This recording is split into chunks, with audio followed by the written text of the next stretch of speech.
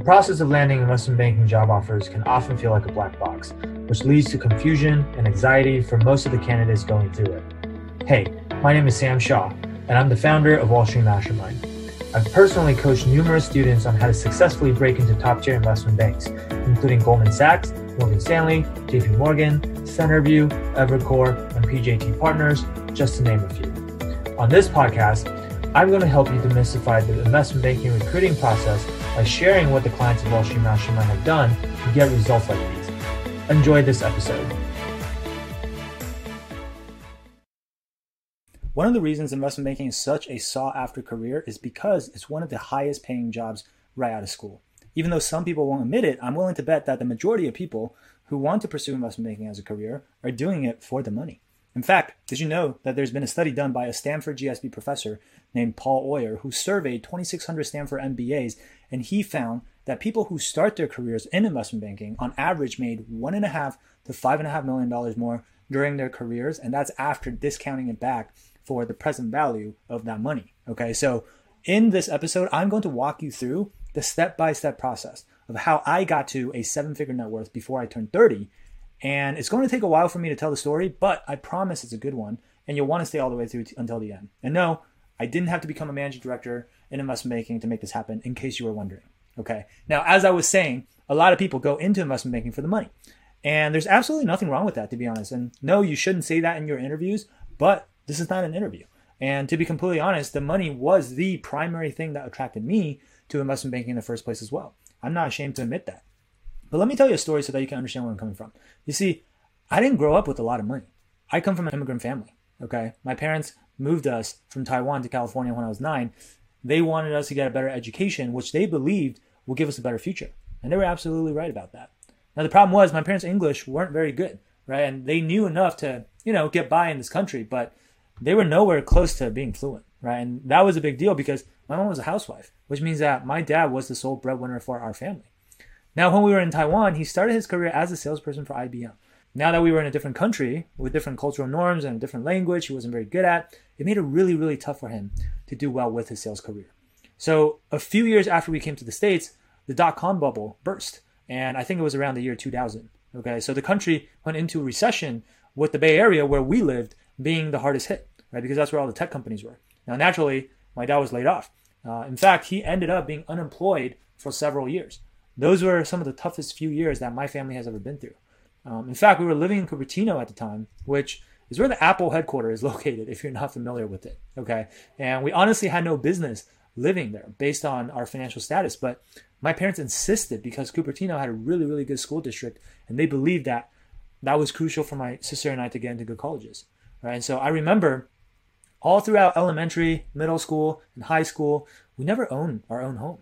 We could never afford to. We always rented, even though it's a really dumb decision to pay rent for so many years from a personal finance standpoint, but we had no choice, right? And so I remember in high school, I would look at the clothes that my friends bought and they were wearing, or the cars that they drove, and honestly be a little bit jealous or envious because mine just weren't as nice. And so, hey, I was an insecure high schooler back then, and I wanted to look cool in front of the girls at school, right? So, but I digress. That wasn't the worst part, though, about not having money. The worst part really was back at home because my parents were always stressed out, especially my dad, who was very traditional, was very old school. Imagine being the man of the house, right? Feeling like it's your responsibility to provide for the family, but you lose your job and you can't find another one. And you keep applying, but you keep getting rejected, right? And you're too stubborn to move to a cheaper city because you want to keep your kids in the best schools. It's just a lot of pressure for one person to handle in that situation, right? So my dad, he was always in a bad mood, right? For as long as I can remember, he was always in a bad mood, even though it wasn't really his fault, but that's just a fact, right? And he and my mom fought a lot. And so more often than not, these fights started because of something related to money, right? My sister and I were too young to really understand what they were going through at the time. And they also didn't really want us to know about it. So all we felt was that it sucked to be at home and around our parents, right? And that it wasn't a welcoming atmosphere where we felt safe. And so as a result, we've never been able to develop a very close relationship with our parents, my sister and I. Like, it's almost like the harder my parents tried to make sacrifices to let us live beyond their means, the more it actually pushed us away from them, right? And honestly, even now, as I'm talking about it, that is seriously a very sad thing, right? And it might be one of my only regrets today, which is that I'm not closer with my parents. So I think that those few years ended up being a very formative experience for me, because without even realizing it subconsciously, I started to really value money. I wanted to become wealthy because I told myself that when I grew up and had my own wife and kids, I didn't want them to go through the same things. I wanted to be able to live wherever I wanted. And I wanted to be able to do so comfortably. Or I wanted to send my kids to whatever schools I felt was best without having to worry about the cost or whether I can afford to live there. Or I wanted my kids to be able to afford nice things so that they can have a bit more confidence socially, especially at such a vulnerable age, going through their teenage years. I didn't want to ever fight with my wife about money, and I didn't want my kids to be scared of me, right? And so when I left home and got to college at UC Berkeley, I started looking into potential careers that could help me make a lot of money. And naturally, that quickly led me to investment banking, given it's basically the highest paying job you could get out of college. Nowadays, you might be able to put tech up there as well, but that wasn't nearly as popular back then. Plus, making big money in tech comes with some caveats, and that makes it a lot more hit or miss, which I'm going to address that later on in the story, okay? Regardless, though, I'm the type of person that once I set a goal, I won't stop until I achieve it. So once I set my eyes on getting into investment banking, I spent basically all of my time in college pursuing this goal. So aside from doing my best to keep my grades up in school, I also joined one of the more selective business student organizations on campus. I didn't even get in the first time. So I tried again the following semester and got in then because, again, I wouldn't take no for an answer, right? I took on leadership positions once I got in and eventually worked my way up to even becoming the president, right? And so aside from that, I also took part in part-time internships during the semester. I commuted from Berkeley to San Francisco. I took BART, which is kind of like the subway in the Bay Area, but I commuted from Berkeley to San Francisco 2 to 3 times a week just to have something to put on my resume and give it a boost, right? So now, despite doing all of this, I actually almost didn't get into investment banking because the fact is, like back then, I didn't really know how to network effectively, and I sure as hell wasn't good at interviewing. Like these things just did not come naturally to me, okay? And so for my junior summer internship, I actually got rejected by all of the top tier bulge bracket banks. But I did manage to get an offer from Bear Stearns in the end, which is probably considered like a lower end bulge bracket bank back then. Like they don't even exist anymore today, right? In fact, what happened was I ended up interning in the summer of 2007 at Bear Stearns. But little did I know at that time, a few weeks into my internship, the two hedge funds at Bear Stearns would collapse and basically become, that was the first domino to fall for the 2008 financial crisis. That triggered the entire thing, right? And the bank itself didn't go under right away, okay? But it still affected the intern class. Like nobody in my group got an offer to return for full time. And at the end of that summer, I was devastated because I found myself having to scramble to recruit again for a full-time offer. Now, one thing you have to understand if you're new to investment banking recruiting is that recruiting for full-time offers in investment banking is really, really hard to do. Probably 9 out of 10 full-time offers are given to returning summer interns. So if you want to get into a firm, a top-tier firm, without having interned for them over the summer, you're literally fighting for that last spot, right? Like maybe the last 5 to 10% of the openings that are available. And you're going to be up against a lot of competition, okay? Most of whom have also interned at other investment banks over the summer, right? And so what made it even harder for me was that one, I didn't get a return offer to my firm, which made it seem like I might have been a bad intern. And two, like I said, the market was just starting to see cracks at the time because it was the early innings of the financial crisis, right? And so firms are more conservative with their hiring, right? And so I literally went through full-time interviews with over 20 different banks, getting rejected by all of them before I eventually got the only spot left in Deutsche Bank's technology investment banking group that year, okay? At many points along the way, I thought about giving up. But that was like what pushed me to go on was the fact that I had spent all of my college years up to that point working towards this goal. And I felt like, I had gotten the ball down to the goal line, to use a football analogy. I was on like the 1 yard line or the 2 yard line.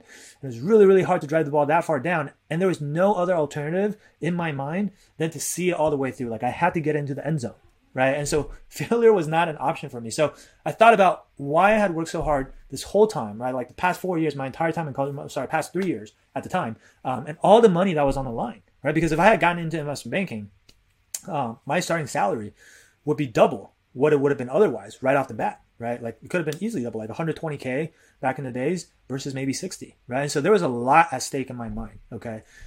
Anyway, as you know, I did ultimately sneak in at the very last minute, just by a hair, okay? The Deutsche Bank Super Day had 12 candidates, including myself, fighting for that one spot. And in the end, it apparently was a very, very close call between me and another guy from UCLA. And I ultimately got the job over him because there was an associate that I networked with in that office that really liked me. And he really went to bat for me, and I'm forever indebted to him. From there, the rest was history. I became the top bucket analyst that year at Deutsche. I got a $50,000 bonus, which is the highest we could get that year at the firm. And instead of buying anything nice, I took most of my bonus that year and paid off my entire student loans balance in one go. Okay. This was huge for me because I had heard too many stories of people who ended up getting crushed by their student loans after graduating. Some people end up paying it all the way to retirement age. And even then, they're not able to pay the entire thing off. So literally they take their student loan balance with them to their graves. Okay. That's how crazy it is. So I did not want to end up like that. So I did the responsible thing. And this also, by the way, paying off all my student loans, this gave me a clean foundation financially, right? Being debt-free meant that I could take all of my future savings and start investing and growing my wealth without the psychological burden and pressure of having this loan to worry about in the back of my mind. Now, after Deutsche Bank, I lateraled to Morgan Stanley Tech, which was and still is one of the best groups on Wall Street. I'm really glad I did that, actually. It ended up being a great move for my career and gave me even better exit opportunities than I already had.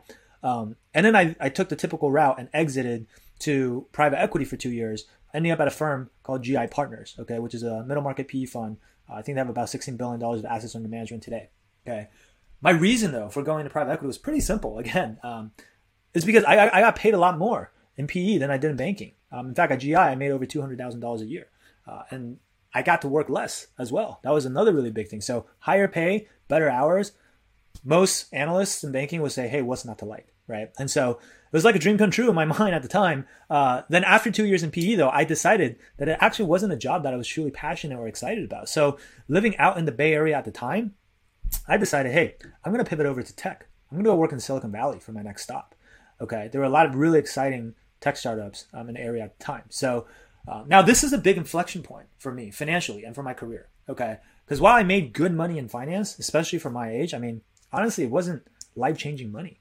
Like, this might sound kind of crazy to a lot of you that are watching this, but even though I was making over $200,000 a year, which I'll admit back in college, if you told me I would make over $200,000 a year, I would tell you that that's more than I could ever need, right? But honestly, once you get there, you start to realize it's really not that much, especially, I mean, I honestly felt like I was maybe middle class or just slightly above middle class because I was living in a city like San Francisco. Right? The standard of living there is so expensive. Like, if you never lived in San Francisco or New York before, it's probably hard for you to relate, but you can't really survive on what would be considered a normal salary anywhere else in the country. Okay. Like, heck, an average home in San Francisco costs over $1 million today. Okay. And I'm talking average, like run of the mill, like not some super nice mansion, but a mediocre, medium-sized house, not even that new. It's going to cost you over $1 million. So while you might think I was crazy to leave Wall Street when my goal was to make as much money as possible, I didn't really see it that way. In fact, I actually took a huge pay cut to go from GI Partners to my next stop, which was Square. Even when I identified Square as one of the companies I was really excited about, I still wouldn't have gotten the job, by the way, without having IB and PE experience first.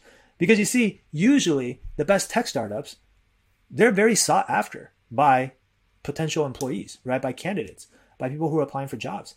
And they pretty much have a bunch of people lined up out the door who would love to work for them, right? Just like the top investment banks. And so these top tech firms, they only want to hire the best of the best as well. Just like the top investment banks, right?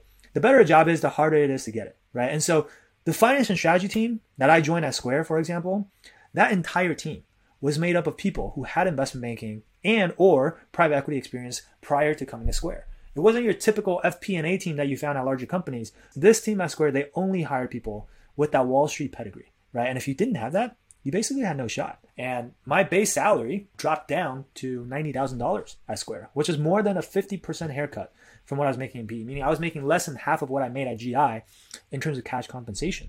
But the beauty of working at tech companies, especially startups, is that even though they can't pay you as much in cash as investment banks and private equity firms, they do give you equity in their company to make up for it. Since they had to cut my salary by so much, they ended up making up for that by giving me more equity, right? And so, as you can see, I got a $90,000 base salary to start. And then just for being there for 1.5 years, I was there for 18 months, I was given 18,750 shares in Square stock options, okay? Now, to be clear, at the time, Square was only worth about $3 billion in valuation as a private company. I said only, but yeah, like it was about 600 employees. It was like, not a startup anymore, but more like a mid-stage startup, right? I joined around their Series C fundraise. But as of the time of this recording, they've more than 30x'd their valuation. Okay. And their shares today are worth over $200 a share, right? So you can do the math yourself. The shares that I received, again, 18,750 shares, they're worth close to $3.9 million based on today's share price. Okay. And again, that was just for 1.5 years of work. I actually left over 60% of the stock that was granted to me on the table because I would have had to stay there for a full 4 years to get all of it. But I decided to leave early to go to another tech startup called GitHub because it was an opportunity that was too good to pass up. The story at GitHub is that this was another example of a job that I couldn't have gotten without my Wall Street pedigree. It was actually a director level role that reported directly into the CFO at the time. And I would basically, the mandate was to build out the entire strategic finance team for them from scratch. Like they didn't have that team at the time. I actually ended up beating out 3 to 4 other finalists who each had between 10 to 15 years of experience working already. And at the time, I had only been working for 6.5 years. That's how long I've been out of college. And so this was pretty surprising even to myself, but it's because employers really value that Wall Street work experience. They know that spending 5 years on Wall Street is like spending 10 to 15 years in a normal 9-to-5 job. The amount of responsibilities you get and the type of stuff you learn is just unparalleled by any other finance job. And so because this was such a big promotion for me, going from being an individual contributor at Square to being a people manager at GitHub, I got a pretty generous pay bump on my equity compensation package there as well. So what exactly happened at GitHub? Well, I joined the company when it was only worth about $750 million as a private company. Okay, that was their Series A valuation. I knew based on my training on Wall Street in banking and in PE that they were severely undervalued and that there was tremendous upside. Right? I only ended up staying at GitHub for about 15 months in the end. But a couple of years after I left, GitHub was acquired by Microsoft for $7.5 billion, which is 10x the valuation from when I joined the company. So again, from that deal, my GitHub equity was converted into Microsoft stock. I got over 10,000 shares of Microsoft stock, which was deposited into my brokerage account. Okay. Now today, Microsoft share price is around $250 a share. Okay. Meaning those shares are worth about $2.5 million, which is again, pretty insane considering I didn't even work there for that long. Again, it was 15 months, right? And that did not include my base salary, which at GitHub, I made like $135,000 to $140,000 in base salary, right? So that was also a pretty big bump from Square. So that's my rags to riches story, I guess, or maybe it's semi rags to riches, because I know there are definitely a lot of people who had it way tougher than me growing up, and I'm not trying to, discount that. And there are also a lot of people out there who are way wealthier than I am. Like I'm not saying I'm like, super rich or whatever, but regardless, I think I've accomplished what I set out to accomplish, right? When I first decided to go into banking, which is that financial security, that financial freedom that I always wanted as a kid, right? And since I graduated, I've never really had to budget for any of my expenses. I've never had to worry about money. I can pretty much live wherever I want. I can send my kids now to school wherever I want. I can take my wife out to nice restaurants or to vacations whenever we want, at least once this pandemic is over. And my wife and I, we never fight about money like my parents did. It never happens because money is not one of those things that stresses us out today. It just isn't anymore. And so it's honestly a night and day difference today versus how I grew up, right? And so that's why I'm so passionate about what I do now, which is helping other students break into investment banking. Because I still remember how hard it was for me to break in and how I almost didn't make it in, even though I did everything I was supposed to do, right? If I didn't have a little bit of extra help in the end, I wouldn't be where I am today, right? And so, as you know by now, getting into investment banking completely changed the trajectory of my career, completely changed my life, and enabled me to have the type of lifestyle that I've always wanted, right? And so, if you're currently where I was many years ago, wanting to break into investment banking because you believe it can help you get to the financial level that you want to be at someday, and you want to both get yourself as well as your loved ones the type of lifestyle that you dreamed of, and you don't ever want money to be the thing that holds you back, then hey, feel free to reach out to me and my team, and we would love to help you in any way that we can. All right? Cheers, guys. Thanks for listening to this episode. Interested in discovering how you can get personalized one-on-one coaching from Wall Street Mastermind to help you beat out the massive amount of competition out there? Head on over to www.wallstreetmastermind.com/apply, and the street is abbreviated to ST, so it's really wall, stmastermind.com/apply, and our team looks forward to speaking with you.